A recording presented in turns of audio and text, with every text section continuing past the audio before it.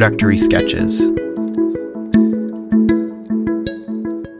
Thinking, reading, and perhaps knowing the dead. Content warning. Mentions and discussions of death, the Atlantic slave trade, and colonization. Watching The Sound of Music with my mother is a haphazard holiday tradition. Not something that we have carved in stone, but something that just ends up happening most years when I visit my family in December. Nestled in this habitual return to my perceived point of origin is an understanding that we, quote, start from the very beginning, a very good place to start, end quote. This is a clean, simple idea that disintegrates almost immediately when I begin to write.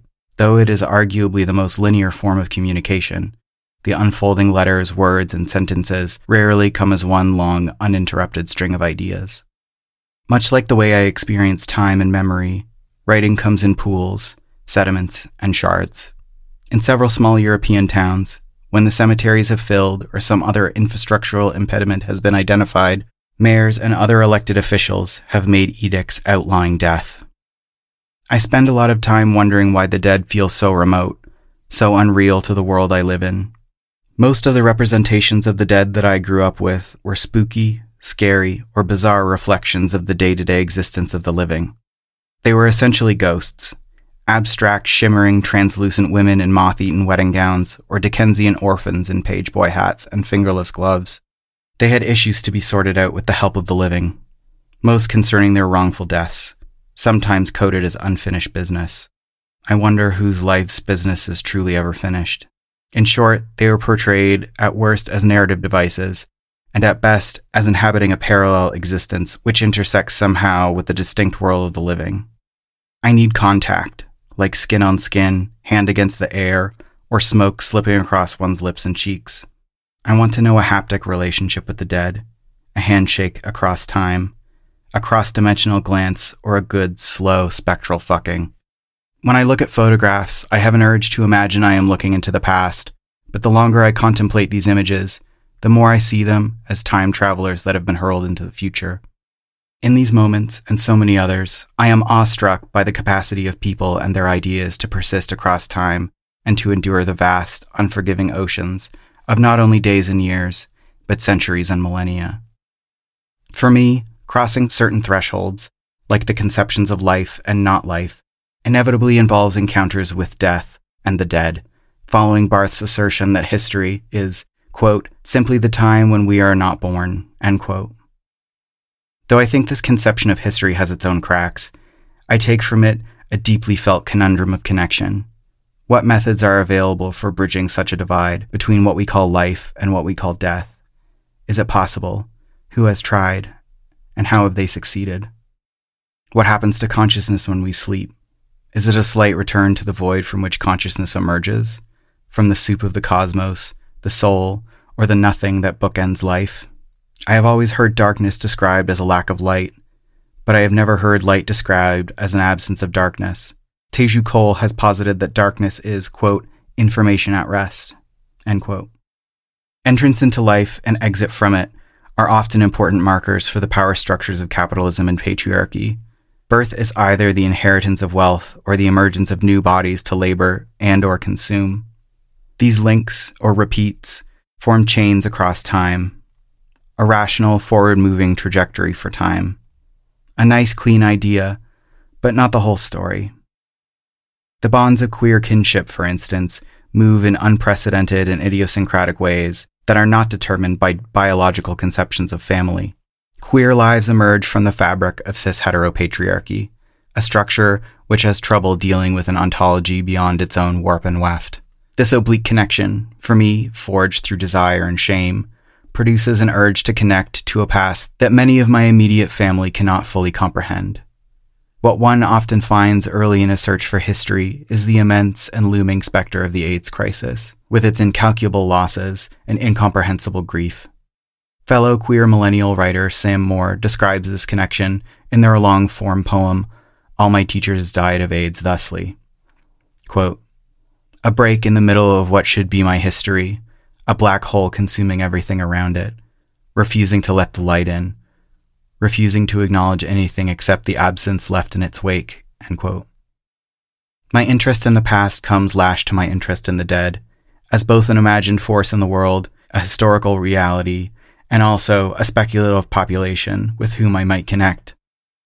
I often wonder what a world would look like in which the dead have political and social representation. A friend once commented on my practice, noting that there is a vein of thought that runs through my work which attempts to reconcile my desire to befriend dead people with various social, material, political, and philosophical factors which might inhibit this desire as an attainable goal, or even a worthwhile thought experiment. I am constantly enamored with photography's ability to be both portal and surface. It is an ever-shifting maneuver of revelation and concealment. A camera moves bodies, both in front of its lens and behind it. A photographer moves through the world toward a subject. A subject is moved into the field of view or out of it, wishing to be photographed or trying to resist capture. I knew a man who would violently shake his head back and forth whenever a camera was pointed at him, so that his face would always be blurred.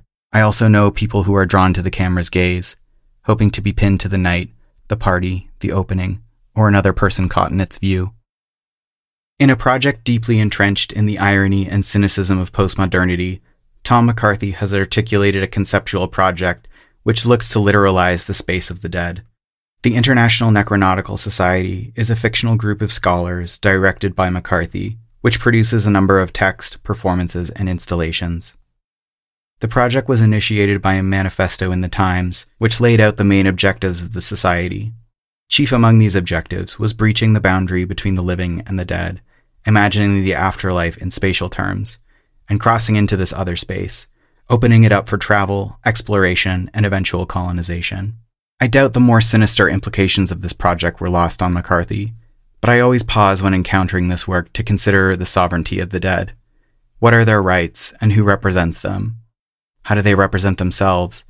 And what would it look like to live in a world where the dead had political representation or could wield power, both officially and unofficially? The Plantaciocene, a combination of the words plantation and Anthropocene, is a concept of our current socioeconomic and environmental epoch, coined by Donna Haraway and Anat Singh, which looks at the Atlantic slave trade and the rise of the plantation as a key shift in colonialism, which enabled rapid economic growth amongst European colonial powers. This, in consort with industrialization and the rise of the European industrial class, was one of the driving forces behind modernity. The economic stratification of Eurocentric culture and the immense wealth that continues to fuel our world was built on the trillions of dollars of labor extracted from enslaved Africans and indigenous people on indigenous land over 300 years of the Atlantic slave trade. In considering how enslaved people were instrumentalized on stolen or swindled land for the benefit of remote European colonial powers, theorists such as Henriette Gunkel and Aisha Hamid have stressed the importance of considering the millions of people who were taken from Africa but did not survive the Middle Passage. Though all enslaved people will be worked to death or worked until they died, if such a distinction is possible, all these lives and deaths need to be understood as enabling and haunting our current manufactured climate catastrophe, with all of its associated comforts and horrors. This is one of the many ways we inhabit people's afterlives. It is for this reason I consider the place of the dead in my life and in my work, not to dramatize this relationship with seances or other elaborate theaters of connection, but because they are already felt here and now, their lives tethered to my own, across a divide that is both gaseous and solid, traversable but remote. It is an abstract, oblique connection that I look to chart.